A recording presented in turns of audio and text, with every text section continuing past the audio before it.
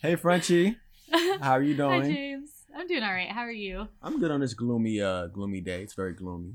Yeah. Although with it raining, it means that there will be no motorcycle kids out, so it'll be a little quieter. Oh, yeah, but I want to be friends with them though, so I don't know if I like that they're not out right now.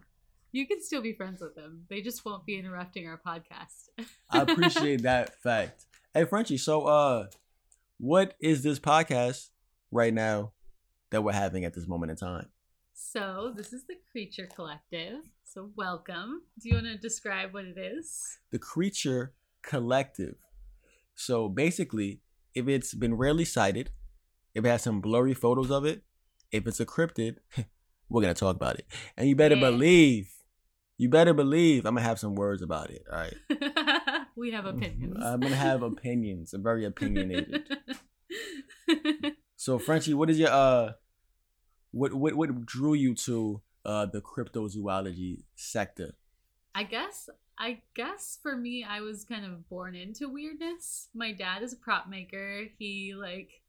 So my house is always full of like super weird things that he built, and he made this really hyper realistic Victorian graveyard in our front yard that we made permanent.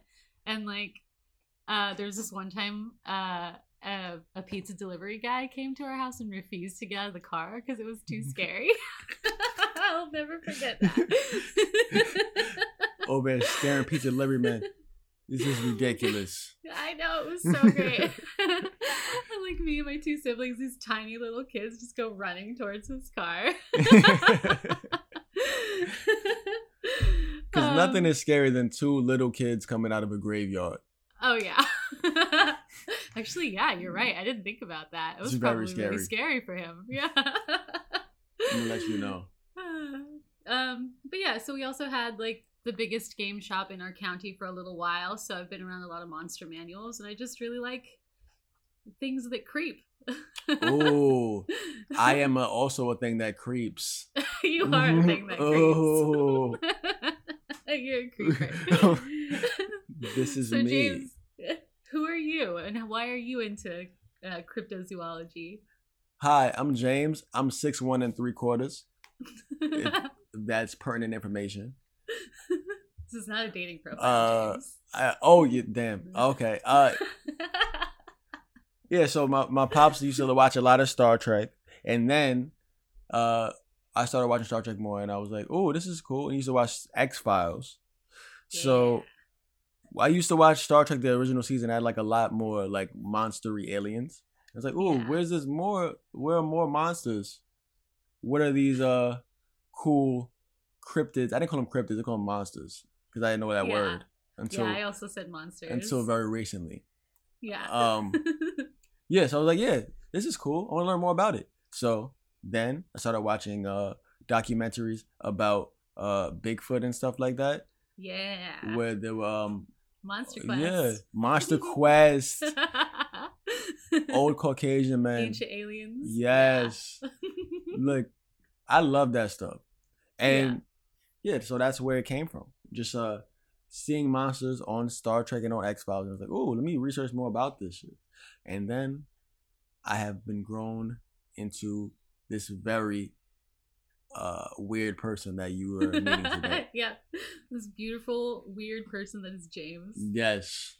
Didn't you also wear dragon shirts when you were a kid? I did wear dragon shirts, and I also, in middle school and high school, I wore dress shirts and a tie, and I only got compliments from the teachers. I didn't get compliments from anybody else. They were like, "Oh, that's a perfect dimple. That's a perfect Windsor. It looks beautiful." I was like, "Thank you." It's like, also, can you give me a better grade in your class? He was like, "No, you're very terrible as a student." He just likes your ties. Yeah, he just likes my ties. You're putting the other kids to shame. Thank you, Mr. Bernardo. Thank you so much. So what are we talking about today, Frenchy? Today we're talking about the Jersey Devil. Yes. Which is a huge topic. Like, the more I learned, there was more to be learned. It's crazy. and I'm from Jersey, so it holds a little bit of close to my heart. It's very beautiful. It's like right there. It's right there. It's in honor of James's home state. Yes. You're not from South Jersey? Not from though, North right? Jersey. Oh, okay. So I don't have a Southern accent. Yeah, you don't sound like you're from Louisiana. Say no, that's not me. But yeah, so we're gonna talk about the Jersey Devil, and so I'm gonna tell you a little description of the Jersey Devil. Do it. I mean, if you open your books to chapter, well, the Jersey Devil, the description of the Jersey Devil is it's described as a kangaroo-like creature with the face of a horse, the head of a dog, bat-like wings, horns, and a tail. The face of a horse and the head of a dog? How does that even work? I don't know. It looks weird. It looks. I guess the size of its head is the size of a dog head. I don't know. Look, I got this over cryptozoology.com, son. I just imagine like a face, like a horse face, like squished on like a bulldog's head for some reason. That is so creepy. Yeah. And accurate. Like I'm looking at one of these pictures and one of them looks like a little man. Like it looks like a little man with like a turnip head. Or like Parappa the Rapper. You seen Parappa the Rapper? I don't think so. Oh, no, yeah, like a Parappa the Rapper. Okay, I'll look that up. We should put these pictures on our Instagram. Yes. And also Parappa the Rapper. Yeah. Frenchy, you have more of a detailed in-depth so I look wrote at a this. book report. Yeah. I read the book. So this is our main source. It's called The Secret History of the Jersey Devil by Brian Regal and Frank Esposito. And we'll also post our sources in the show notes because there are lots and lots of them. But yeah, I wrote a whole book report about this. A 7-page book report. And I appreciate you because I wasn't going to do that. I'm also very lazy. That's okay. You get to do the people part. Yes. It's gonna be fun. Okay, so the Jersey Devil is, like I said, a very big subject. It's kind of, and it has several different origin stories. Some of them are political, some of them are media based, some of them are just general folklore, some of them are super xenophobic. There's a lot. There's a super lot to unpack here. I'm also afraid of Xena. Xena. You should be. She's a warrior. She's a warrior princess. But that's interesting. Xenophobia. Yeah. That has not driven anything in America for a while. No, nothing at all. I'm gonna mute this and clear my throat really fast. I'm gonna vamp for a little bit then. Okay, I'm back. Oh, okay, she's back. I didn't have to vamp for that long. All right. So the most widely accepted story is the story of Mother Leeds. And so I'm going to tell you that story. So on a thundering light in Leeds Point in the English colony of West Jersey, because New Jersey was originally separated into West Jersey and I think East Jersey, and then they became one state later. Mother Leeds was giving birth to her 13th child. Jesus. She came, right? So she came from a family that wasn't wealthy by any means, and her husband was a drunkard who spent money frivolously. And when she found out that she was pregnant for the 13th time, understandably, she cursed, "Let this child be a devil." I don't know why I did that voice. I appreciate it because it adds drama to the whole thing. And so months later, surrounded by her sympathetic women and her midwife, a storm raged above Leeds Point and she gave birth to a monster. But it wasn't born a monster. It didn't start out that way. It was born a normal child with 10 fingers, 10 toes. Like and me. then within minutes, like you. Yeah, like me. I think you had 10 fingers and 10 toes. And I've never counted your toes. I slowly morphed into a monster.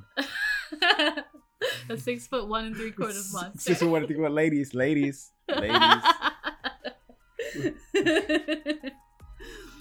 So, it rose to the height of a fully grown man within minutes with cloven hooves, giant bat wings, glowing red eyes, and then it devoured its mother and her attendants. Ooh. So that was not cool.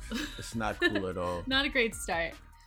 It's sometimes believed that Mother Leeds was a sorceress or a witch, definitely a product of her time, since the Salem witch trials happened pretty close to this, a little bit before this.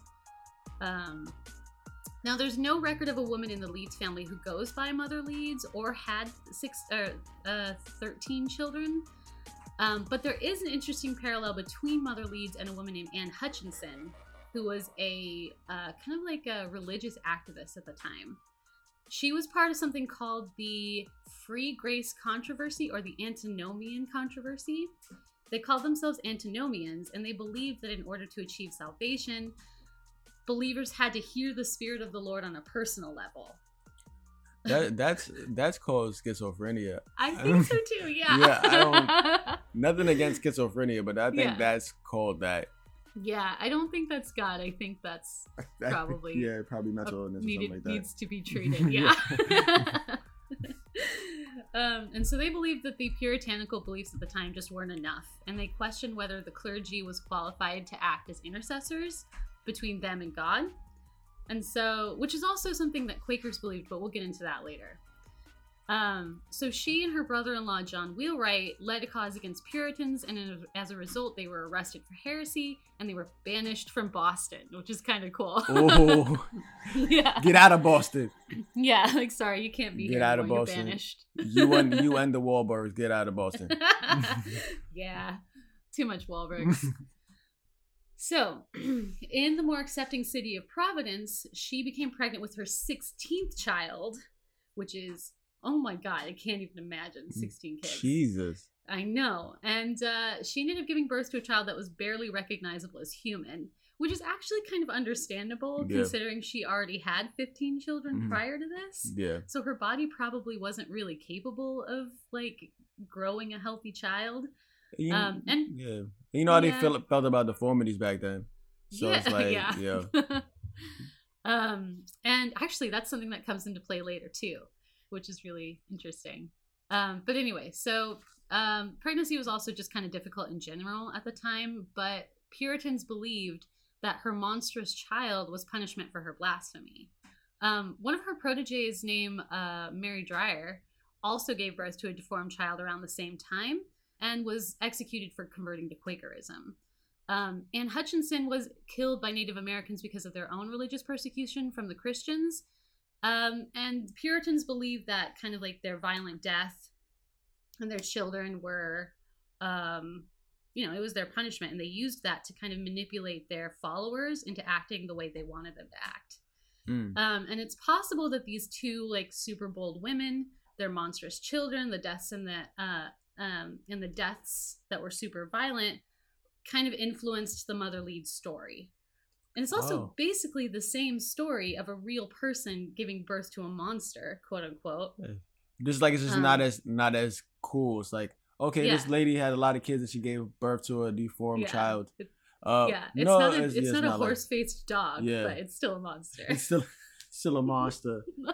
According to them, they're like you look kind of weird looking, so let's call you a monster.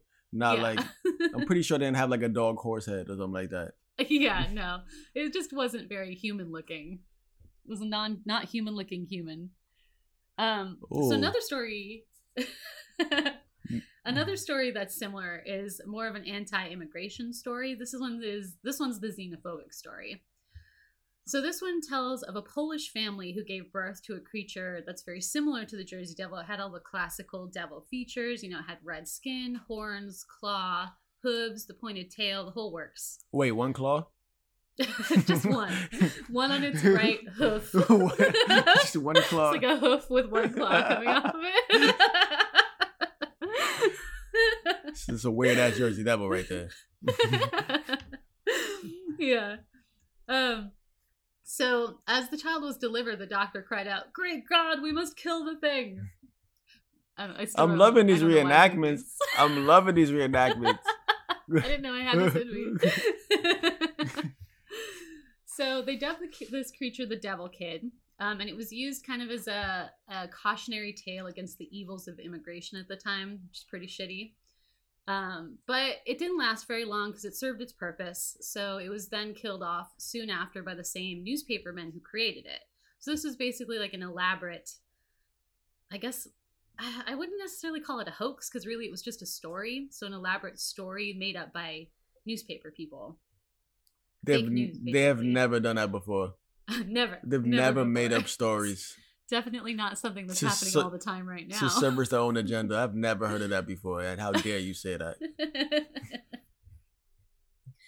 All right, so let's talk a little bit more about where the creature comes from. So we talked about the main stories of the creature. Now we're going to talk about its habitat. So the Jersey Devil comes from the Pine Barrens in New Jersey. Have you been to the Pine Barrens? I have not been out of my block. No, I'm messing with you.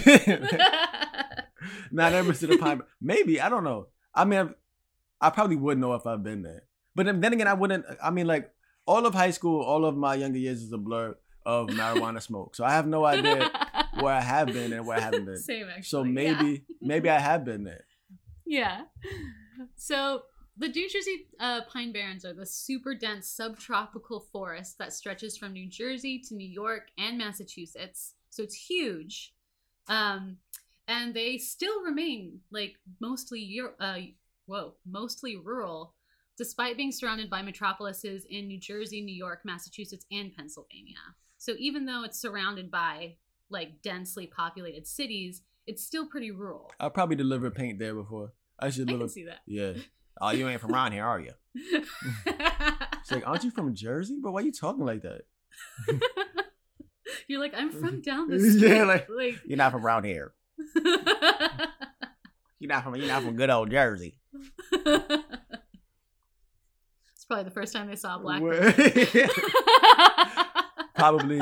And they was not happy. They was not happy at all. Oh, dang. What's really creepy about the Pine Barrens is that the tannins from the tree's roots turn the water either this deeply black or bloody red, which is crazy. And I've seen like the deep black waters when I've gone hiking in like different parts near the Appalachian Trail, but those aren't the Pine Barrens. But it is really spooky. It's just straight black water. That is pretty spooky. From a movie. Yeah, it's anything super creepy. That I've never like. If I can't see the bottom, I'm not going in there. Ooh, no, well, I don't like it. Scary. Large bodies of water are terrifying. I mean, unless you at camp. I mean, only thing I worried about at camp was like the nipple fish that will bite your nipples. What's a nipple fish? It's a fish that bites your nipples. I think somebody made that up to scare you, James. Maybe, but people was coming out the water where their nipples bit, and it was bleeding. So I don't know. That's horrifying.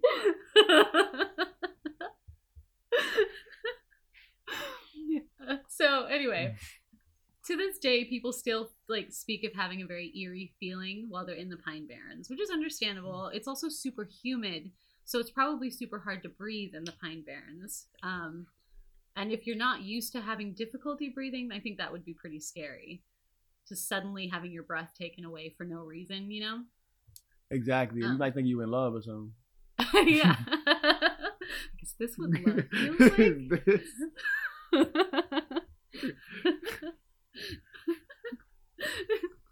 They see the like bloody water, they're like, oh, my breath is taken away. I can't breathe. Yeah. I think I'm in love.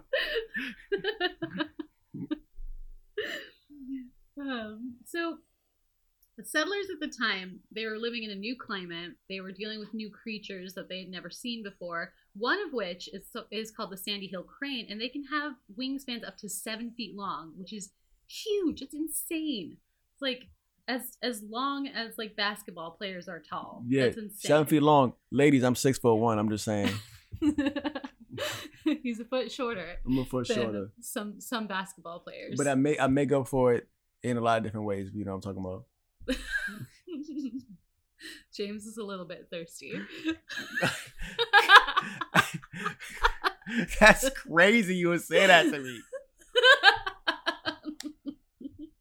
I'm trying really hard not to hit my table.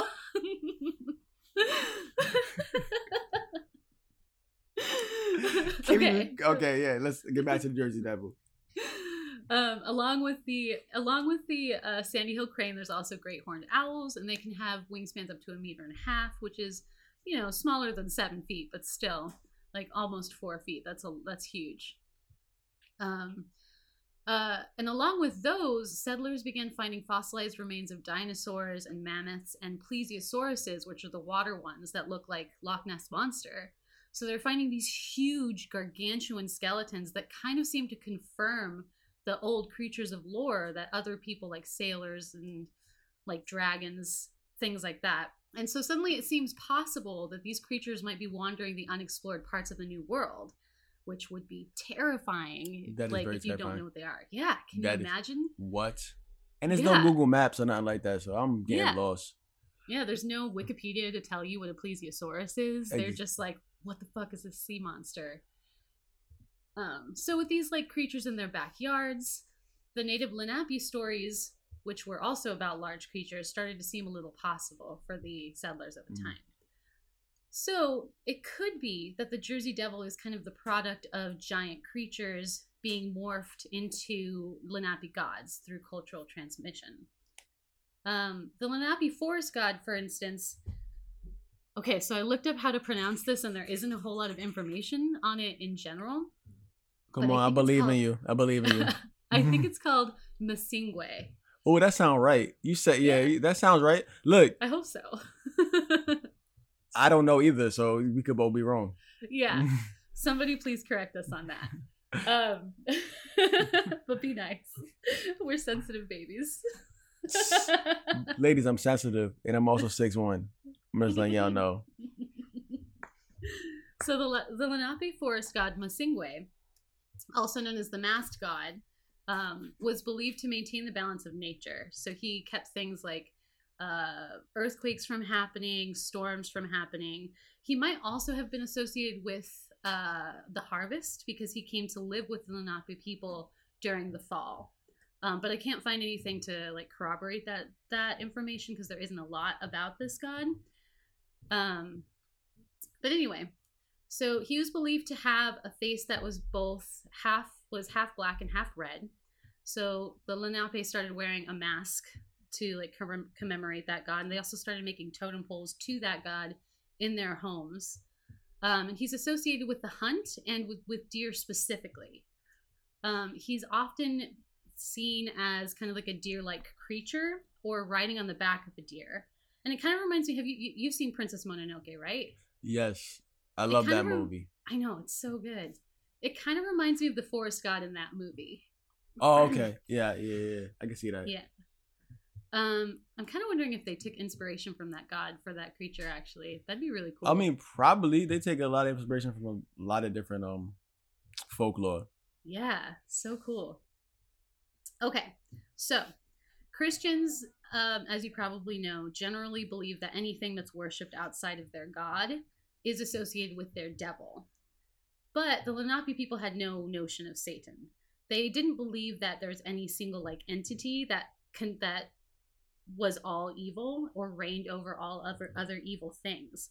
They believed in the existence of good and evil, but they believed that they could maintain a balance between that by praying and having ceremonies for good gods and taking precautions against evil ones.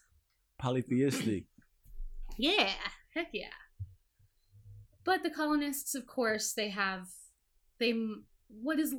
could have happened is that because the colonists at the time believed that all evil originates from one source, they might have assumed that their gods were evil and associated with Satan. So something that was like a beautiful forest god that flies on the back of a deer may have turned into a devilish creature. And so, it's possible that it came from some cultural transmission and like colonizers' fear of the woods. I believe everyone should be afraid of the woods. Yeah. 100%. I mean, the woods are pretty scary. I have some like little woods in my neighborhood, and they're a little scary. I saw a wild turkey once. That was cool. Wild turkeys are very scary. As you say, the woods are very scary. I found turkeys in there. This one was pretty sad. It was like super skinny and just kind of like running around. Oh no. I wish people could see the way that you're running around. It just consists of you like flapping your arms like a velociraptor. Oh, I'm going so fast.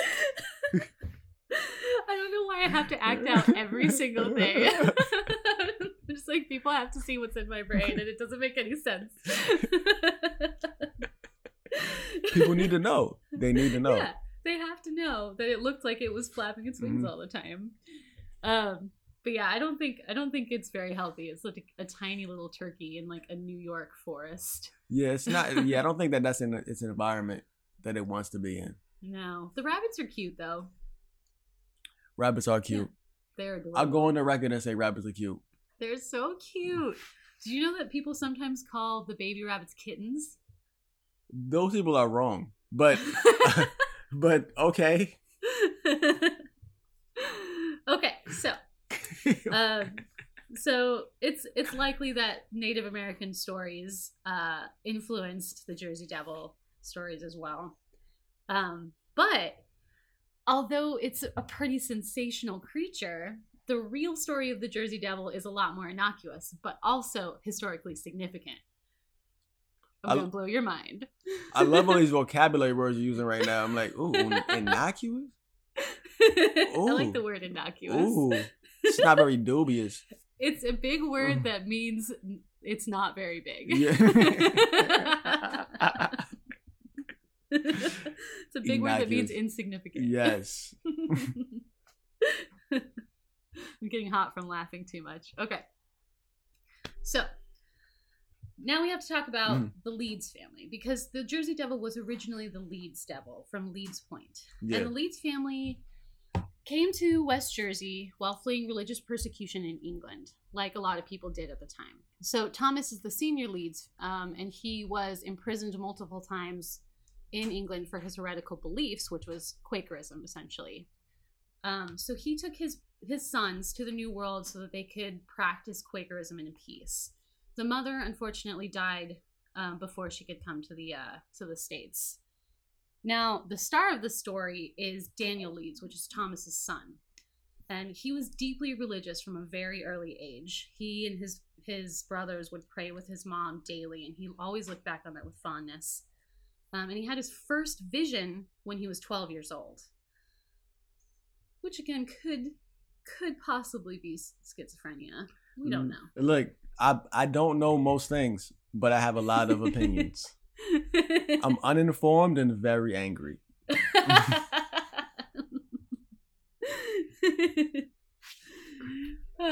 He continued to have visions well into his 20s when he did come to the United States. In each vision, he was visited by Jesus, and he developed a great love and fascination for personal mysticism. And that would come into play in the rest of his life. Personal mysticism? What is that like? Yeah. Oh, okay. What is that? Just like, okay. I don't want to I want to stop your flow. All right. No, stop my flow. It's good. So at 20, he started to worry for his soul and started exploring what he believed to be the nature of the human spirit. And in doing so, he discovered writings from people by Jacob Boehme, Francis Bacon, who were some of the founders of the scientific revolution at the time. And he believed that with inductive reasoning and fact-based knowledge, he could unlock the secrets of the universe and therefore become closer to God. So he believed that knowledge was a big factor in what was his personal religion. Oh, that's crazy. So like learning things and not like cutting off your knowledge of certain things makes you closer to God. Who would have known? Who would have thought that, right? that accepting science and scientific development is a good thing? Who knows? Who knows? Yeah. Maybe he's right. Maybe he's wrong. Well, the Quakers didn't seem to think so, but we'll get to that. So, the Leeds family prospered in West Jersey. They got a really nice place near the ocean in the Pine Barrens that they called Leeds Point, which is the birthplace of the Leeds Devil. And Daniel married a few times, but his first 3 marriages ended in tragedy. They either died from disease or in childbirth. And then his last wife, Jane Revel, is sometimes referred to as Mother Leeds in the myth. Having built himself this like comfortable, practical life where he makes barrels all the time, he started to feel kind of like a stirring in his soul. He wasn't feeling fulfilled. And so he was drawn a little more towards his studies, the things that he loved the most, the things that brought him closer to God, and decided to pursue the hobby that would lead to the creation of the Jersey / Leeds Devil. So, he believed, like I was saying before, that he could bring the scientific revolution to his fellow Quakers, and in doing so, bring them closer to God by unlocking the secrets of the universe. And with this in mind, he created his first Leeds Almanac, which featured also astrology. The Leeds Almanac is kind of cool because it was the first almanac in New Jersey and the first almanac south of Massachusetts, I think. I'll have to double check that, but I'm pretty sure that's true. But the Quakers were not pleased. So you're right. Because you're not pleased at all. How dare you? Yeah. So the Quakers felt that his writings were offensive to the church and too occultish. And occultish at the time didn't mean the same thing that it means now. It meant more like secret knowledge. And they believed that it was just a little too in their opinion, anti-church, even though he didn't believe that. So they ordered all of the copies that could be found to be collected and destroyed. Basically burned his little book, his little pamphlet. And they ordered Leeds to apologize publicly in front of the Quakers. And he had a terrible stutter, so humiliated and rejected, he stuttered an apology in front of his peers. Which sucks. Yeah, that sucks. Yeah. It's like public speaking 101. That sucks. Oh my God, I know. Yeah. So this rejection kind of reminded him of what his family went through in England. But it kind of steeled him in his resolve to write a book. Let's talk about Quakers for a little bit, because it's a lot more interesting than I remember it being from school. I remember them being very mild mannered and we love everybody. We love oatmeal. Yeah. Right, that's it? Yes. And they do love everybody. They originally called themselves the Society of Friends. Oh no! I know. That's so lame. I know. Already it sounds terrible. Hey guys, we're the Society of Friends, guys. Yeah, these are all of my friends, and these are all of my other friends, and we're a society. Oh no. Oh really? What do you call yourself? The Society of Friends. It's like the bootleg Justice League, bro. The Society of Friends. Yeah. Oh no. Oh no. So they were considered nonconformists because of their anti-authoritarian nature, which is super interesting. Basically, they believed that nothing should come between God and the believer except for the Bible. So they rejected political authority. They rejected religious authority. They felt like there was no reason to have a priest to be between them and God. It was just kind of they didn't feel that they had the authority to speak for God. They got their name because they believed that dancing brought them closer to God, so they quaked for God. Oh no, that's also lame. I know.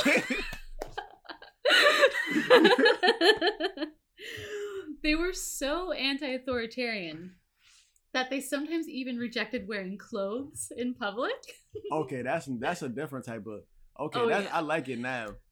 So sometimes they would just go in public with only a pan to cover their privates, and that's it. Okay, that's just weird. Yeah, right? So they were really, really early hippies, basically. Okay. I like that. They're peace and love and Jesus and no authority. And you can't tell me what to do. Let's be naked with jingle bits and pans and stuff like that. Obviously, this weird naked behavior and their anti-authoritarian nature threatened other religions who strongly believed in church authority. And so it led to their persecution, which is why they came to the New World. Privately, Quakers were pretty captivated by witches and astrology and other occult things, but publicly they didn't support those things. And I think it was this hypocrisy, along with his super public humiliation, that kind of inspired Leeds to become the political monster that he would become. Said become twice. That was dumb. Look, the fact that I didn't even notice that shit, it's like, hey. Until you pointed that out. Yeah. So, he decided to write a book called The Temple of Wisdom, which sounds like some Indiana Jones shit. Bro, that's awesome. The other shit that they do, like that, to each their own, but that right there is awesome. Yeah. So he wrote The Temple of Wisdom, which was a compilation of works from his favorite scientists, philosophers, and theologians, along with sections that he wrote about angels, natural magic, and astrology. Ooh. Yeah. Natural magic. I'm all for natural magic. Yeah, me too. Under different circumstances, I feel like he could have been incorporated, like his beliefs could have been incorporated into like modern pagan practices, you know? But also, if he was a woman, he could have been tried for witchcraft. That is true. And it's kind of surprising, actually, that he wasn't tried for witchcraft at his time, because men were also tried for witchcraft. Hey, it's almost if people just don't like women in general. Yeah, I know. It's almost if it wasn't just about the witchcraft. Yeah. So as such, the Quakers staunchly rejected his work, and they were already pretty uncomfortable with his astrological leanings to begin with. So they also wanted that destroyed. They destroyed a lot of his early works. So defeated, he saw himself as being this like metaphysical philosopher amongst the Pine Barrens, but he was defeated by the Quakers. So instead, he became a super harsh political attack dog instead, and dedicated the rest of his life to fighting his opponents, and especially Quakers. Look, he's like, if you call yourself this circle of friends, you're getting taken the fuck down. Yeah. This is a society of friends. Yeah. Oh, this is even worse. I know. The circle of friends sounds a little bit better.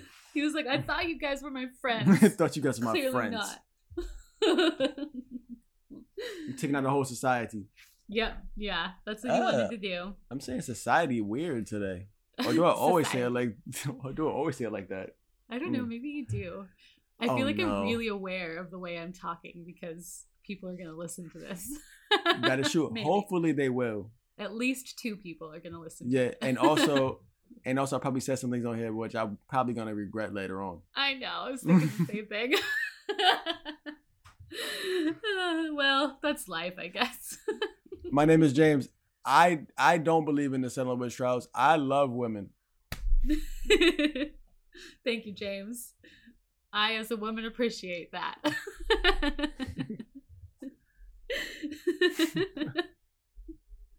Thank you for being my spokesperson. Okay, so Leeds prepared to renew his almanac again. This time he included the 12 months, their weather patterns, their eclipses, the risings and settings of the sun and moon. He also included medical astrology. I'm not really sure what that is. Scientific astronomy, which sounds a lot like a different way of saying medical astrology, you know? What?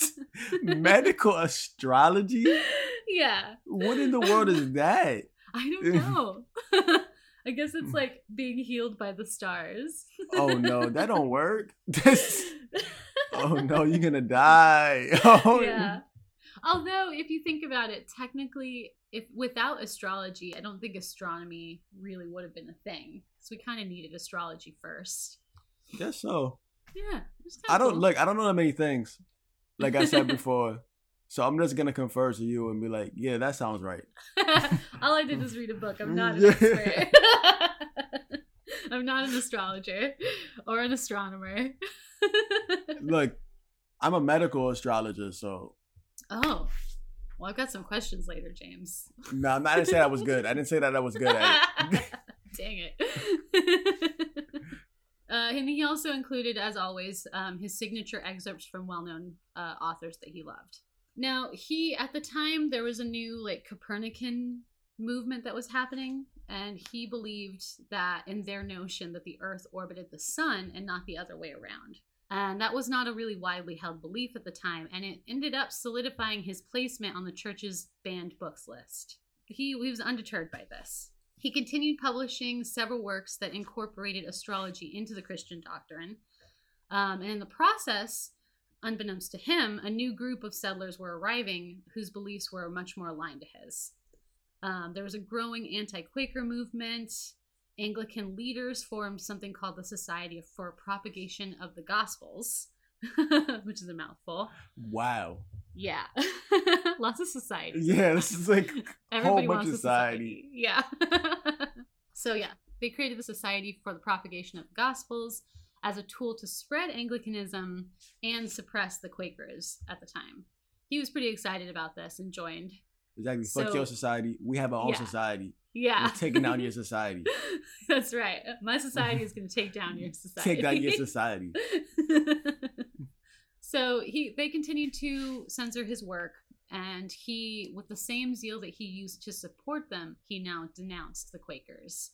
And as a result, Quakers began to refer to him as evil, and it wouldn't be the first time that a Leeds was accused of demonic behavior. Ooh. Yeah. Okay. So he continued to squabble with the Quakers. He accused them of plagiarism, hypocrisy, whoredom, even. Bro, like, what kind of word is whoredom? I know, right? Oh, I wish I wrote down the name of the almanac he wrote. It's something crazy. All of you out here with your whoredom. Yeah. What? His opponent, a Quaker named Caleb Pusey, not Pussy. I wasn't thinking that, but Pusey. Yeah. Oh, from Orange is the New Black. Yeah, kind of like that. Yeah, just like that. He responded in kind. He wrote his own pamphlets against Daniel that are like called Daniel Leeds, Justly Rebuked, to which Daniel published The Rebuker Rebuked. Can rebuke my rebuke? I'm rebuking your rebuke. That's right. I'm going to rebuke your rebuke about my rebuke. Oh, you just been fucking rebuked. It was essentially like an early instance of savage subtweeting. It's like a Twitter fight. Oh shit, you just got rebuked, son. What? So these fights were called pamphlet wars. And they were pretty famous and pretty common. They weren't uncommon. And they often involved calling their opponent the devil, because that was like the worst thing you could call a person. And though the Leeds devil might seem unique, really it's just one in a long line of political insults where people earned the name devil. So the Leeds family reputation was made worse by the fact that Daniel Leeds supported the first royal mayor, named Lord Cornbury. Ooh. Yo, that's the greatest name ever. Isn't it amazing? I'm Lord Cornbury. Yeah. Lord Cornbury was accused of being a cross-dresser, which sounds pretty great to me, honestly. Yeah, what do you expect from a dude named Lord Cornbury? Right? Passing my call sign from Lord Cornbury. I know, it's amazing. I think that there's possibly a painting of him dressed as his cousin, his female cousin, somewhere in one of the like historical societies here in New York. But they also like renamed it after a while to be an unnamed woman, which is mysterious. But I bet he looked better than his cousin, probably. I bet he did. Yeah, totally. And men at the time were wearing heels and stuff. Yeah, all of them was wearing heels. So he probably just looked like a regular dude. He looked great. But he was also accused of being like a spendthrift with taxes. It's a fun word. Spendthrift. What is that? These are words I don't even know. Like, it's like spending money all willy-nilly, you know. Oh. Lord Cornbury, spendthrift, cross-dresser. Bro, Lord Cornbury is the shit, bro. So he convinced Cornbury. I'm gonna try not to laugh every time I say his name. So they convinced him, or Daniel Leeds convinced him, not to hire the popularly elected Quaker candidates. And he was like, yeah, sure, I don't want to do that. I do what I want. And he didn't appoint them, which the Quakers hated, obviously. And they called it overly anti-Quaker. And they basically put so much pressure on Daniel Leeds that he was like, fuck this. I don't want to do politics anymore. I'm done. And he retired from the public life completely. He then handed his almanac, the Leeds Almanac, over to his son, Titan, which is such a great name. Titan. Yeah. Titan Lord Cornbury Leeds. Titan Leeds was only 16 at the time, but very much was following in his father's footsteps. He's a polymath, which is a cool term for he was good at multiple things. Word. You know? And can you be like an anti-polymath where you're good at no things, but you try to do multiple things? Yeah, but I think that's just called dumb. Sorry. Oh no. Don't worry, James. It's not you. You're not dumb. Oh, no. Titan Leeds was 16, and he was a lot like his father. He excelled in multiple subjects, including math, science, and astronomy. He had a gift for predicting eclipses, which I don't understand. Like, I don't understand how you could predict an eclipse. Bro, I can predict an eclipse. Go, give me your best prediction. An eclipse is going to happen pretty soon.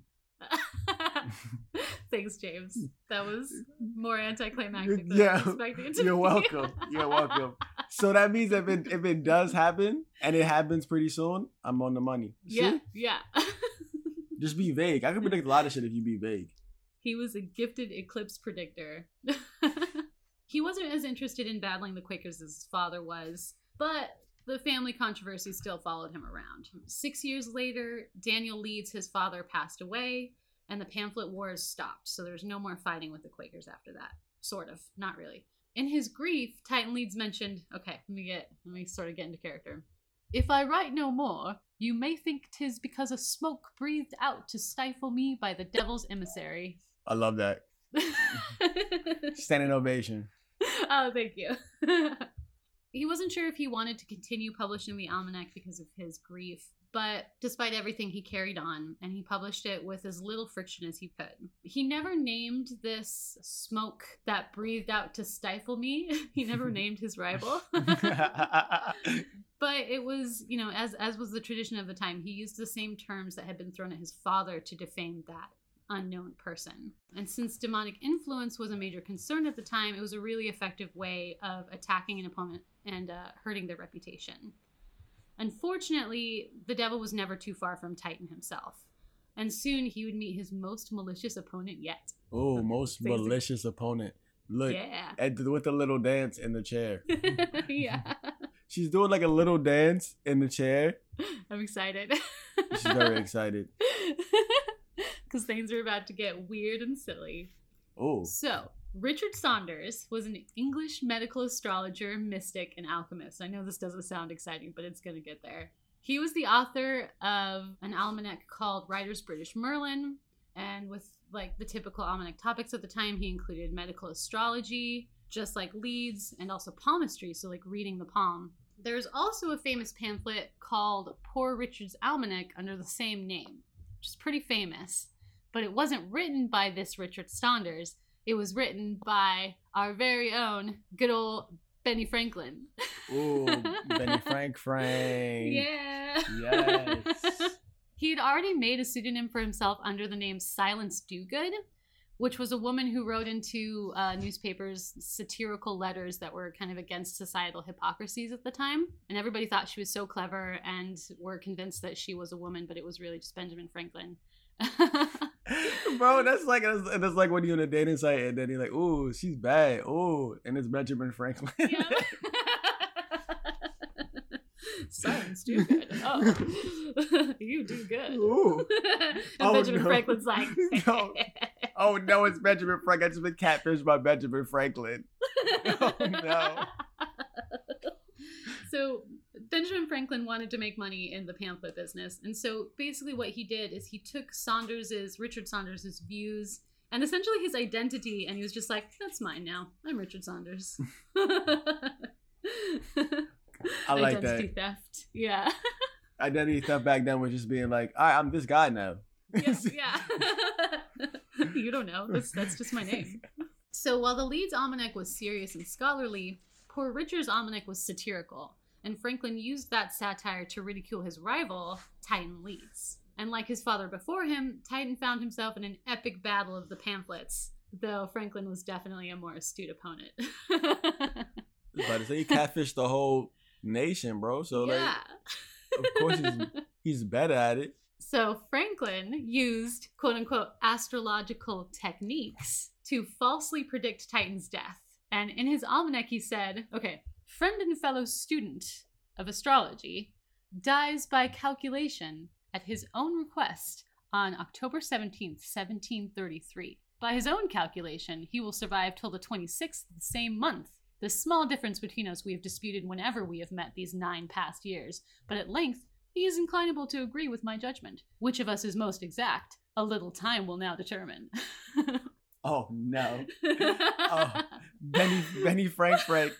Benjamin Franklin is so sassy, bro. I know. They're not even friends. Sassy. He's just pretending that they're friends. Oh, my goodness. And Titan's like, what the fuck? I'm alive? What are you talking about? So what is Benjamin Franklin talking about? Yeah. He's like, bro. So catty. I'm alive. Yeah. So he responded, like, saying he was alive, basically, in his almanac and defaming Benjamin Franklin. And Benjamin Franklin was like, well, he's obviously too well bred to attack me so indecently and scurrilously. So he must be a ghost. Oh, no. Bro, Benjamin Franklin is the most cattiest person ever, I know, bro. I love it. So Titan Leeds did die 5 years later, though, in 1738. And upon his death, Benjamin Franklin did not let up. He continued his ruse. He published a fake letter from Titan in the great beyond, wherein he claimed to be free of the prison of the flesh and could therefore see much farther into the future. Oh, my goodness. First of all, you can't attack a person posthumously. That's very crazy. Apparently Benjamin Franklin is very sassy. He is, yeah. Unscrupulous. So he responded to this fictional letter that he wrote from the dead Titan Leeds and said, honest Titan, deceased, was raised from the dead and made to abuse his old friend. Oh, my goodness. Benjamin Franklin, come on. This guy, Benjamin Franklin. Love it. What a weirdo. He is a weirdo, but he's also very sassy, and I appreciate it. He is. He loved turkeys. He wanted them to be the United States bird. Now we go back to turkeys. What is your infatuation with turkeys right now? No, it's not me. It's Benjamin Franklin. I just saw one. Oh, it's not you. It's Benjamin Franklin. Oh, this is your excuse? James, I have a secret. I'm actually Benjamin Franklin. I'm Benjamin Franklin. Happens every time. Every time I talk to a girl online, she turns into fucking Benjamin Franklin. I've been catfishing you this whole time. Oh, I'm no. not actually Frenchy. So, with the death of Titan Leeds came the birth of the Leeds Devil. Bum, bum, bum. Sorry, I don't know why I did that. I appreciate it. I appreciate your musical candor. I'm really excited. I can't help it. Okay, so it's possible that the overarching themes of the Mother Leeds Devil story may have also come from a hoax that, you guessed it, Benjamin Franklin created, because he's creating all the hoaxes. He's the biggest catfish ever. He wrote another thing under another woman. Yo, Benjamin Franklin loves that. He loves it. So he created something called the Speech of Polly Baker. And Polly Baker was a fictional woman on trial for pregnancy out of wedlock for the 5th time. He wrote this because he was upset by the way women, but not men, were prosecuted for having children out of wedlock. And so this woman, this fictional woman, Polly Baker, she's on trial for the 5th time for having a baby out of wedlock. She's poor. She has no help from any of the fathers. She's shunned by both society and the courts, and it made her a pariah, not unlike a witch. So she manages to convince one of the judges to marry her, though, and in doing so escapes conviction, which is pretty great. Good for her. And many people believed the story to be true, and Franklin didn't admit that it was a hoax until 3 decades later. He's the ultimate troll. He is, yeah. Benjamin Franklin is the ultimate troll. Watch out, 6ix9ine. Yeah. Benjamin Franklin is the ultimate troll. Yeah, he really is. But the themes are really once again, it parallels the Jersey Devil. It's the persecuted mother, the absentee father, social shunning, and hypocrisy. Super similar to the story of the devil. The Jersey Devil. Exactly. Yeah. Say Jersey before you say that. Sorry, James. Yeah, the Jersey Devil. We're not talking about the New York Devil. We're talking about the Jersey Devil. Did you know that the Jersey Devil is the only state demon? Yeah, because Jersey does it like that. Jersey is phenomenal in that certain situation. All right. And so that's how the Leeds family became the parents of the Leeds Devil. It was all a whole political, basically a political insult at the time. So while the Leeds Devil may have only been a political ruse, its ancestor, the Jersey Devil, would come into its own in the early 1900s when an unidentifiable set of footprints appeared in the Pine Barrens snow. Mm-hmm. And with the discovery of massive skeletons resembling monsters of lore, also came gaffes and hoaxes. Just like Benjamin Franklin, only physical things this time. Society became enamored with the strange and the disfigured, and freak shows became very popular. So if you had a deformed child, great, send them to a freak show. They'll make a lot of money. The bodies of creatures like biblical giants, the devil kid, the Fiji mermaid began popping up in what are called dime museums everywhere. And people paid good money to see them. Dime museums were kind of like exhibitions of curiosities, so kind of like wax museums in Vegas, you know? And the Jersey Devil, as we know it today, found its home in the 9th and Arch Dime Museum of Philadelphia. It's a mouthful. Yeah, I was about to say, like, you said that like it was just easy to say, and I applaud you for that. Thanks. Like a circus sideshow, the 9th and Arch showcased sword swallowers, illusionists, freaks, and animal acts. Now, in the late 1800s, remnants of the Leeds Devil story still remained kind of alive and well in the Pine Barrens. But it was no longer the bustling political and religious society that it had been in the 18th century. The Pine Barrens had now kind of slipped into obscurity. The rural inhabitants were not so affectionately named Pineys or Pine Rats. Ooh, Pineys. Yeah. And they had more of a hillbilly reputation than a prestigious one, as you can imagine, with a name like Pine Rats. Pine Rats. Yeah, it was like, that doesn't seem like a nice name. No. So many believed the Pineys to be dim-witted, country bumpkins, or wild men. And at least some of the Jersey Devil's image comes from their savage reputation. So a little bit classist. In the 1890s, basically, stories about the Jersey Devil began popping up again. A railroad engineer claimed that he and his crew came under attack by the devil. And, okay, I'm going to try to do this in my best weird New Jersey, Louisiana accent. By God, that ain't no owl. That's a Leeds Devil. Back again, sure as you're alive. That was perfect. That was perfect. I'm giving you an Oscar for that. Yes.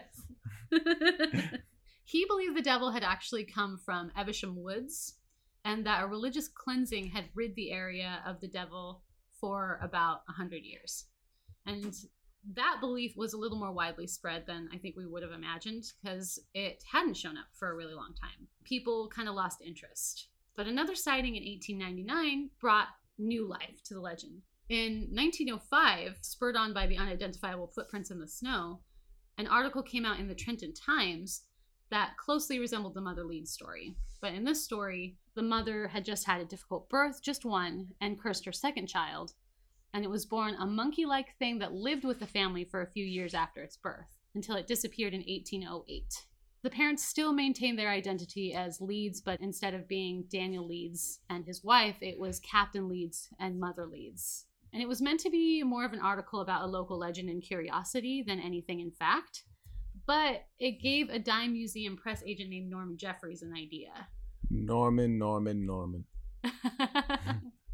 Yeah. So, at the 9th and Arch Dime Museum, Norman Jeffries met with his bosses and told them an idea he had after reading the article. And seizing the opportunity to save their business, they began planting stories in local newspapers about the Leeds Devil. So once again, a little bit of fake news brings the Leeds Devil into the light. The interest began to grow and fear grew, and the Trenton Times published a front page article claiming Leeds Devil has Jersey people frightened.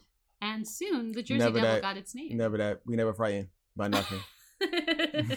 Jersey people are never frightened by anything. Don't try to Don't spread those lies and accusations. That's not true. Hey, I didn't do it. It was the newspaper. With businesses picking up significantly, Jeffrey saw another chance to capitalize on the Jersey Devil legends. And keeping with the traditions of the Fiji mermaid and other taxidermy-created creatures, the boys at the Arch Museum came up with a plan. And a few days later, this is really weird, a friend of the company, known only as Professor Edwards, lent them his pet kangaroo. First of all, is it a dead kangaroo or is it a... It was a living one. Oh, no. I know. That's messed up. So normally their taxidermist friend Jacob Hope worked with dead animals, but he had no problem working with this living kangaroo. He painted stripes on it, strapped a pair of homing wings to its back, and gave it a set of antlers, which is super weird. He didn't kill it. He just kept it alive. So you lent your... It's like you lean... leaning. Oh, my God. What is the word? What? Lent? Lending. Yeah. See, this is... Oh, my okay. God. Like you... Whatever, just continue. I give up. So Norman Jeffries had connections in the circus world and hired a clown from the Ringling Brothers along with a few of his friends to act as monster hunters. And together, they made this big show of an exhibition to catch the monstrous creature. They're like, you guys, we're going to go catch a monster. Who wants to watch? Come on, we're going to go. He said, yeah, we didn't hide it somewhere. Yeah. So with their little following of people, they made their way into the woods where they shouted desperately, shooting guns and screaming for show. Which is kind of hilarious if you think about it. Yeah, because it's like if you already know that it's there and you're doing all this extra shit. Yeah. It's like, and you're in on the joke, you're like, okay, this is too much. They're just like shaking trees and shit. They're like, ah! People are going crazy. But the onlookers believed it. They were horrified at the sound of an actual animal's screams, and shortly after, the monster hunters came out with a cage covered by blankets, and it shook with the animal inside, making onlookers very scared. Again, we're not scared about that situation. I know. They're not from Jersey. So, they just had a kangaroo in a cage. Yeah. So they brought the cage to the 9th and Arch Street Dime Museum, where they put it on display. Crowds swarmed the museum, desperate to get a view of the villainous Jersey Devil. And in a dark room, curtains rose to reveal a monstrous creature. It terrified the audience by yelping and shouting, and it jumped and tried to flee its cage. Little did they know that its fits were provoked by a hidden boy hired to poke and prod the creature. Oh, that's so fucked up. I know. What the hell? It's like, first of all, you strap these wings to this little kangaroo. And then you paint it, and then you put horns on it, and then you start poking it. Oh, yeah. This is... I feel bad. I know. Like, it makes me feel bad. I know. This living kangaroo. Some dude's pet. Yeah, and first of all, what is with that guy who just lends them his kangaroo? I know, he's like, yeah, sure, you can do what you want. He said, yeah, just put the horns on it, paint it, whatever. Look, it likes it. Yeah. It's believed that in addition to egging on tales of the Jersey Devil, it also inspired sightings of a kangaroo-like creature called the Jabberwock, which is kind of cool. And what followed this whole shenanigans was the most sightings ever recorded of the Jersey Devil, known as Phenomenal Week, when more than 100 reports were made in 7 days. Other hunts were made and several supposed bodies were recovered. Jersey Shore fishermen claimed to have come under attack by a giant bird-like creature, and in Virginia news they claimed that a 20-inch version of the creature did exist, had been found and killed, so like a little tiny version of it. And despite its profound success, the 9th and Arch closed, and Jeffrey found himself labeled as a diabolical press agent for creating the hoax. He's very diabolical. Yeah. He's very diabolical. From what I understand, I think the kangaroo made it back to Professor Edwards in one piece. Yeah, but fuck that guy. I know, what the hell? I love that he just goes by Professor Edwards. Professor Edwards. Yeah. Fuck that guy. Yeah. And that's the story of the Jersey Devil. That's how it started as a political insult and became a media-driven hoax. Oh. Yeah. Did you see the X-Files about this? I meant to watch. I've seen it before, but I didn't get to watch it last night because it was really late. That's fine because look, the X-Files, you got to watch it. It's X-Files, so it's very weird. Yeah, the one thing that I liked about it was that when you saw the Jersey Devil, it was a woman who looked like she's a little bit dirty. Yeah. But her eyebrows are like fleeky as fuck though. Like, yeah. Like she just had got them done. Yeah. She's just like this very nicely tanned naked woman with messy hair and some dirt on her. He's like, oh, I'm like, am I thirsty or is she really good looking? Also, is it both? What is the Venn diagram? Oh no. I do remember her being really beautiful though. I mean, like, this doesn't look like a devil. I think that's just a lady. I think it's just a regular lady. Yeah. But okay, we're talking about sightings right now. Yeah. So, the first sighting, other than when in 1735, when would be the one in 18. One site said 1812, but then another site said 1820. All right, weird. Which, I mean, I'm just gonna say both. Joseph Bonaparte, Napoleon Bonaparte's older brother, claimed he saw the Jersey Devil while hunting near his Bordentown estate. There's so much historical context. It's a lot of historical context. Napoleon, Benjamin Franklin. Well, every time I talk to a woman on the internet, it's Benjamin Franklin. I'm never gonna get old. I'm never gonna get tired of that. And then, I just said I'm never gonna get old. Yeah, I'm never gonna get old. I'm gonna live forever. I'm gonna live forever. Okay, sorry, go on. And then in 1909, there had been, it says more than 1,000 sightings, but I don't know if that's true. Holy shit! But it's said it in more than one site. So that's the phenomenal week throughout Jersey City in 1909. I believe that. Yeah. So phenomenal week. Stephen Decatur or Stephen Decatur, however you want to pronounce it. Stephen Colbert, Stefan Colbert, Stephen Decatur. While testing cannonballs at Hanover Mills Works in the Pine Barrens. Navy Commander Stephen Decatur reportedly saw the creature and shot at it. The cannonball blew a hole in the devil, but it wasn't fazed by the projectile. It blew a hole into the devil? Holy shit. And I'm fine. He's like, all right, I'm just going to fly away now. That's all you have? Okay, all right. Yeah. All right. It's just a flesh wound. Do not quote Monty Python right now. Right? And then they said strange tracks were found in the fields later, but the bloodhounds allegedly quotes refused to follow the tracks because they was too scared. Oh, I added that last part. Poor babies. They was too scared. It was way too scary. And another sighting was in 1927 when a taxi driver in Salem City spotted the Jersey Devil, while changing a tire. And the devil reportedly started beating on the top of his cab, like the roof of his cab. What?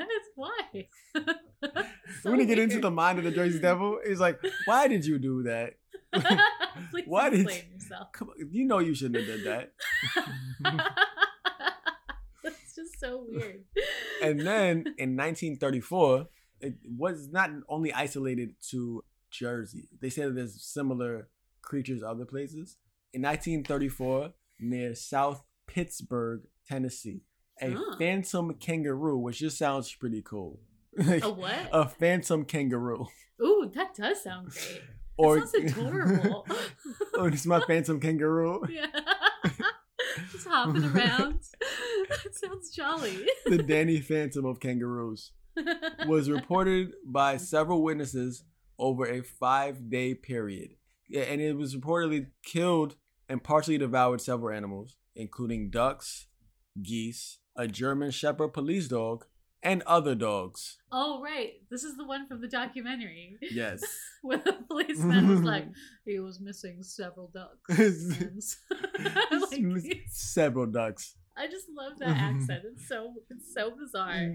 German police dog, and then other dogs. I feel bad for the other dogs. Yeah. Like, they're not police dogs. Yeah. Now, I watched the reenactment. Yeah. It was called the Lost Tapes. Oh, I need to see this. You gotta watch it.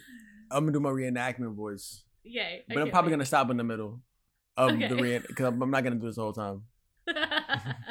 Okay.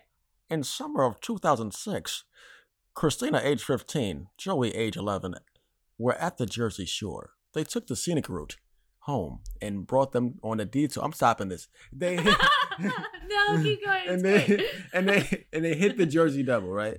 And they thought it was a dog at first. So the father goes out in the reenactment. They're like, "Oh my God, no! What was that? What was that? That was really bad." What was that? What was that? So he hits up, right? And then I think it's a dog, so he gets out to see like it's a dog or like a deer or something. So he gets out, and then the dog just sprints and starts running into the woods after whatever it is. Yeah. And then the father runs after him, and he doesn't come back. And like because he found the puppy of his dreams and lived happily ever after. So they discover the dad's bloody hat, and then his head? No, his hat, like not his head. Imagine. I was like, dang.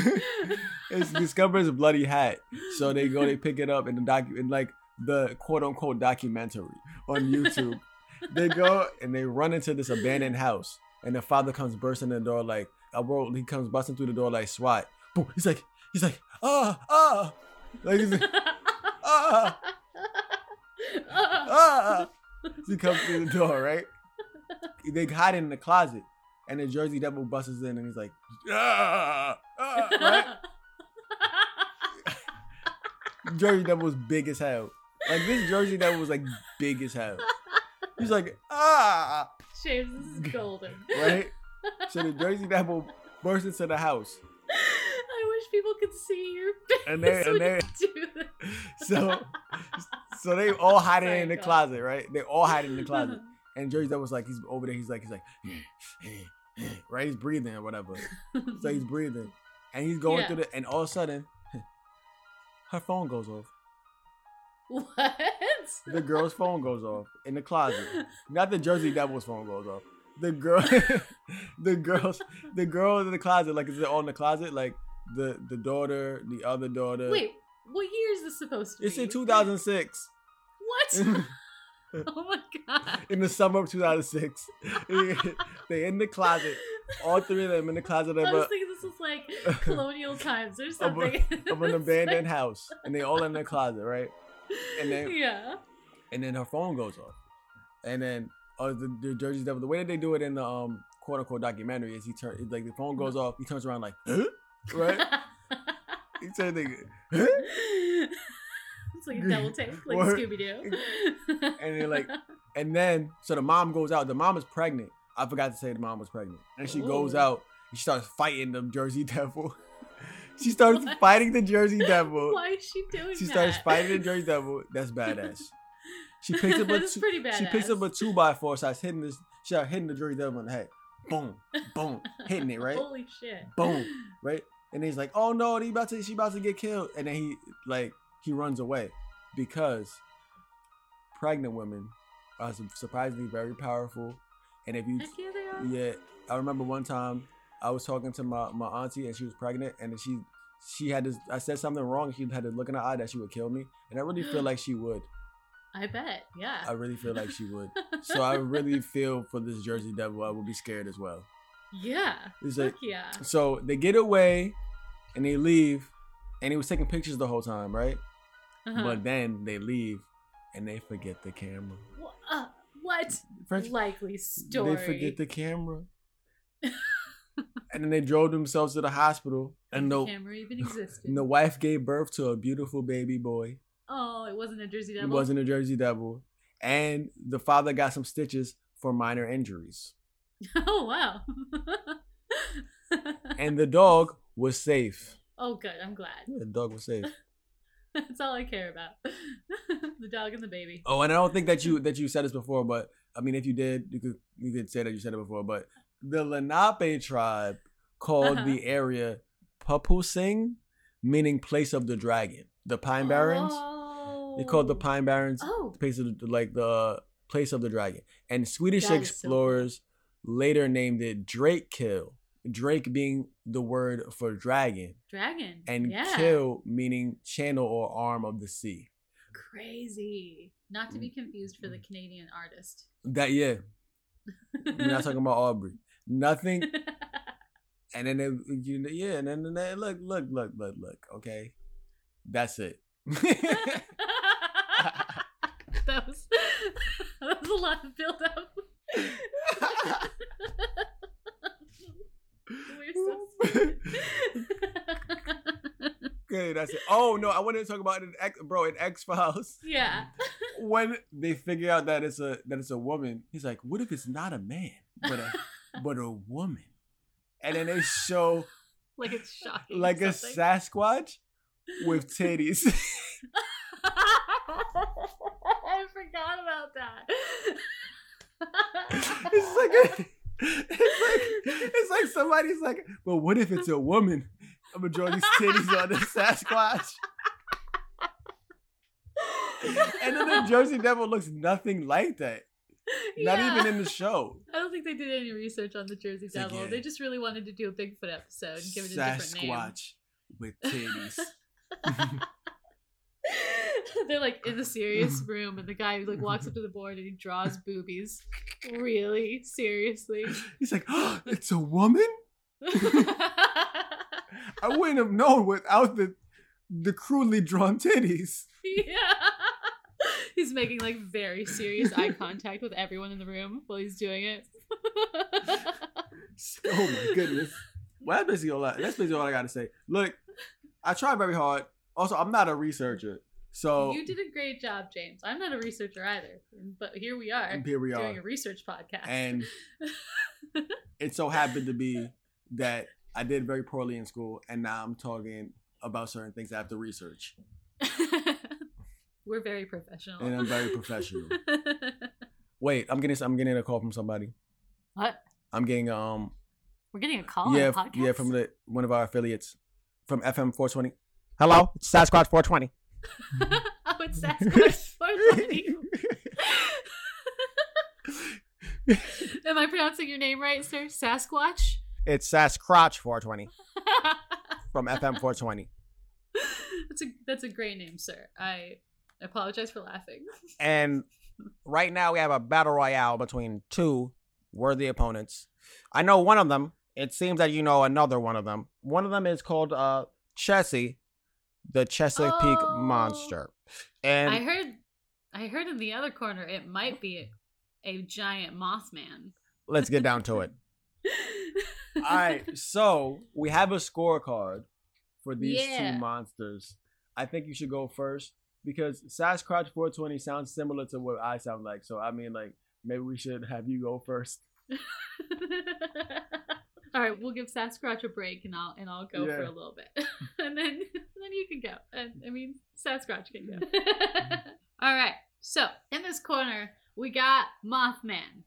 His size. So I went with like just a slightly above average size. So he gets 1 point for size. For horror, I went a little far because I feel like Mothman is terrifying because not only is he a super imposing black creature with like a shadow creature with red eyes. African American creature. That's why the white people are so scared.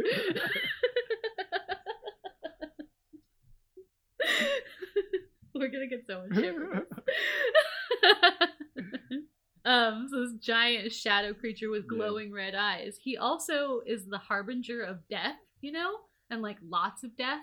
So I gave him a 4 for horror. He's got a little bit of strength, but he doesn't really fight, so he only gets a 2 for that. For movement, he gets 5 because he can fly. For natural weapons, he has some claws, and so I gave him a 4. But for special abilities, he's got a bunch of things he can do, so he gets a 10 out of that, which brings him to a whopping total of 26 points against your guy, whose name I already forgot. Chessie, the Chesapeake Monster. Oh, right. And I might have done this wrong because my number is significantly lower.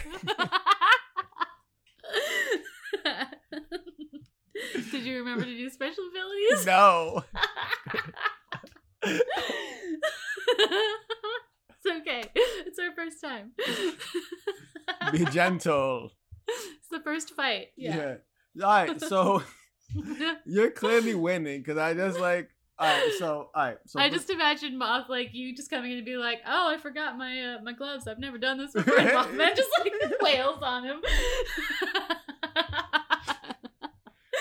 So for size, I put a 2 because big boy. he is 25 to 30 feet. Whoa! Yeah. Dang! So I don't know if that was a 2 because it says giant and that's not giant. How many? It might be higher than that, James. Let's look at this. Let's Look. I'm putting look. this Okay. boring thing. Let's not look at it. Let's not look at it. Let me just say 3 now because you. Okay, keep going. I'm going 3. Look, for horror, you're not really that scary. It's just like dude, he gets a 3 for being big, for that big. This is not very interesting. I'm sorry. Go on, sir. Yeah, he does. He's a big boy. He's a big boy. That's a big boy. And for horror, because I mean, look, you're not really that scary, but a big ass like. Why'd I stop at that point? His big ass. His big ass is so scary. Chesapeake's monster's big ass is very scary. No, I give it a 2. I look strength is it's a big monster. Give it a fucking 3, boy. Did I put 2 before? Yes, but I'm changing it. Changing it to 3. Do it. All right, movement. I don't look 2 because it's in water. I don't know how fast they go in water. Also, they don't really talk about how fast it goes. So and it looks like fangs and shit. So I put as fangs and as claws. So I put Perfect. 6. Nice. It's not to add that up because I had a number that wasn't that before. Wait, what about special abilities? It didn't say anything about special abilities. Oh, that's why our numbers are different. Yeah. If we take off special abilities, I have a 16. Okay. You still win. I got 13. Woo! Yeah! You still Mothman wins. You still win. But that guess means Mothman's going on to the next week. Mothman is going to the next week. But also, he's a very scary African American gentleman named Mothman. With very, very big wings. Very big wings. 10 feet wings. 10 feet wings. Which definitely not a crane. It's definitely not a crane. Yeah. But have you seen pictures of Mothman? Sometimes it's just wings with like 2 feet coming out the bottom. Which I'm like, logistically, how is that a thing? Yeah, also, like what is happening? But then sometimes it's like an actual person, like with like big ass eyes. It's like big ass eyes, and it's a person like in a suit or some shit. Yeah. Which I'm like, pick a lane, bro. Yeah. Are you gonna be a little short thing, or are you gonna have a suit? You can't. But I guess short people can have suits too. You know what? Yeah, that's true. Short people can wear whatever they want, James. I don't know why you're being heightist. Oh no! All right, so that was fun. Yeah. And I enjoyed this conversation. I enjoyed learning things. I really enjoyed your reenactments. They were great. I'd reenact the shit out of things. You did. You fucking killed it. Yes. And I'm taking that compliment and I'm running with it. Yeah, right. You better. Now, put it on your dating profile. 6'1 3/4 and really good at enactments. Really good. Really good at enactments. Not reenactments. Just the first. Yeah. Just really good at enactments. You try to reenact it. This is gonna be terrible. But the enactment though? As my grandpa would say, English is a foreign language. But I enjoyed it. And that was our in-depth look at the Jersey Devil. Yeah. Thanks for joining us at the Creature Collective. Hope to see you next time. Follow us on Twitter at the Creature Collective Pod. Okay. I think. Same name for Instagram. Yeah. You can also email us at creaturecollectivepod@gmail.com if you have your own cryptid stories. Send me your dating profile. Or if you want to date James. No, don't. Please don't send us emails about wanting to date James. If you want to date James, send me an email personally with an attachment of your net worth. Because I'm trying to find a sugar mama, all right? Yeah, COVID's been hard on all of us. Yes. All right. Bye, Frenchy. Bye, James.